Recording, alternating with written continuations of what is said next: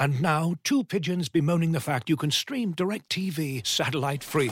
Hey, Frank, a little birdie told me you don't need a satellite dish to get DirecTV. What's little birdie? Was it Jimmy the Sparrow? It's a figure of speech. Point is, you can stream DirecTV over the internet now. Oh, sure. Next you're going to tell me those big birds are made of metal and filled with people, right?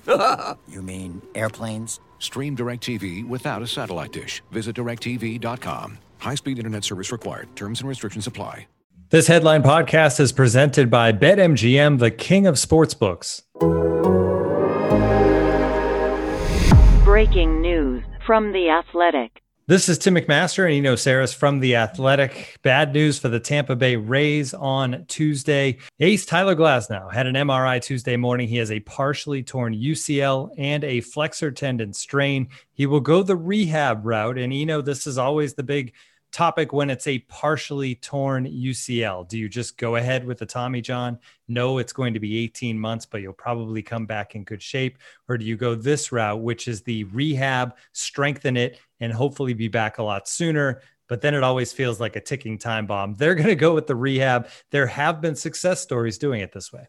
Yeah, I think any surgery is something to be avoided as long as possible. As good as Tommy John is, there's still a 15% failure rate. So there's still a chance that it doesn't work out. So most teams do try to do it. The Angels have tried to avoid surgery with a couple of their guys, Garrett Richards, and some other guys in the past. I think most of the time they've ended up getting the surgery. However, Masahiro Tanaka is a famous name that has avoided surgery. Dinelson Lamet is in the middle of trying to come back from a similar injury where he missed the playoffs last year, and now he's pitching for the Padres.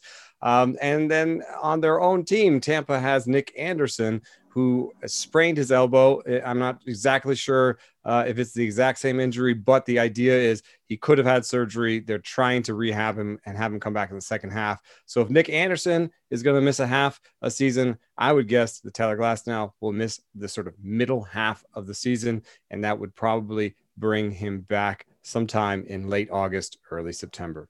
This team is obviously in a great position right now, best record in Major League Baseball. So in some ways you look at that and you think, okay, they can survive for a while. The pitching overall has been great, but when you take him out of that equation, how does the rest of that pitching staff as a whole kind of fill the void?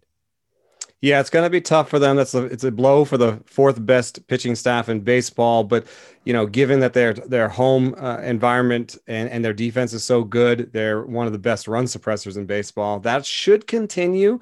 And they do have the sort of Houdini whiff about them where they just manage to always suppress runs. But the problem is Tyler Glasnow is like a top 5, top 10 starter in the league. He's an ace's ace. So, you know, if he comes back in September, they can paper over it and make it to the end and maybe survive and be fine.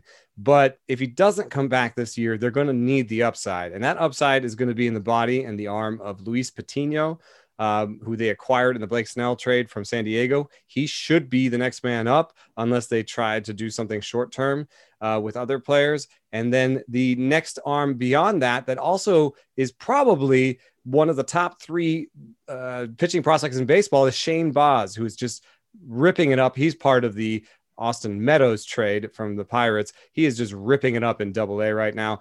There is still Glasnowian upside in this great Tampa, organization, but they will be far along in the development cycle. These guys will have a bust rate attached to them. They may not work out, but maybe Tampa will have to turn to them in this time of need. They do have the best system. And granted, it's not all pitchers. There's plenty of great hitters. There's the number 1 prospect in baseball who's a hitter in that system. But as far as youth to lean on, nobody really has more than the Rays. Yeah, it's been part of their philosophy to be coming and going at the same time. You trade away anybody who is getting close to 27 years old. You just try to have everybody be 23 to 25 on the team. And that has allowed them. I thought this was going to be a step back year for them, but it looks like they're running on all cylinders, and they haven't even yet brought up Vidal Brujan, Wander Franco, or Shane Baz. So I really think, despite this being a poor day for Tampa, they are still in position to win that division and make the postseason as a division winner. And you mentioned the division. Obviously, the Red Sox have been overachievers so far this season. The Yankees, underachievers. The Blue Jays, we're not quite sure yet as far as that team goes. But there's depth there. So there are going to be teams pushing, obviously, on the Rays. This might be the best division in baseball. You know, you might have 2 wild cards come out of this division and a third team that is still good, like the Red Sox or Blue Jays, not making the postseason. But the nice thing for the Rays is they built a bit of a cushion, having 43 wins already. The playoff odds on Fangraphs say they have a 50% chance of winning the division. That reflects how good the division is. But to me, there's still the stable of young talent that they haven't called up yet. That doesn't really factor into the projections very well, because you can't project how good Wander Franco is going to be until he makes it to the big leagues and actually shows you. So there's something that the projections are missing probably on this, and that goes in Tampa's favor. All right. Thank you for joining our breaking news coverage. Go to the Athletics new headlines section for much more on this story.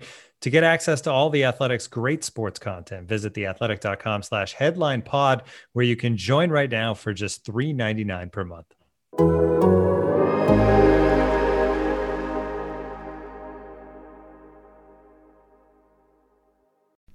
As you've probably heard by now, we've teamed up with BetMGM this season. We'll be using BetMGM lines to make all of our picks, and we'll have special offers for our listeners each week. If you haven't signed up for BetMGM yet, use bonus code The Athletic, and you'll get a 1-year subscription to The Athletic, plus up to a $1,500 first bet offer on your first wager with BetMGM. Here's how it works.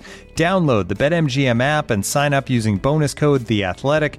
Make your first deposit of at least $10. Place your first bet on any game and claim your voucher for a 1-year subscription to The Athletic.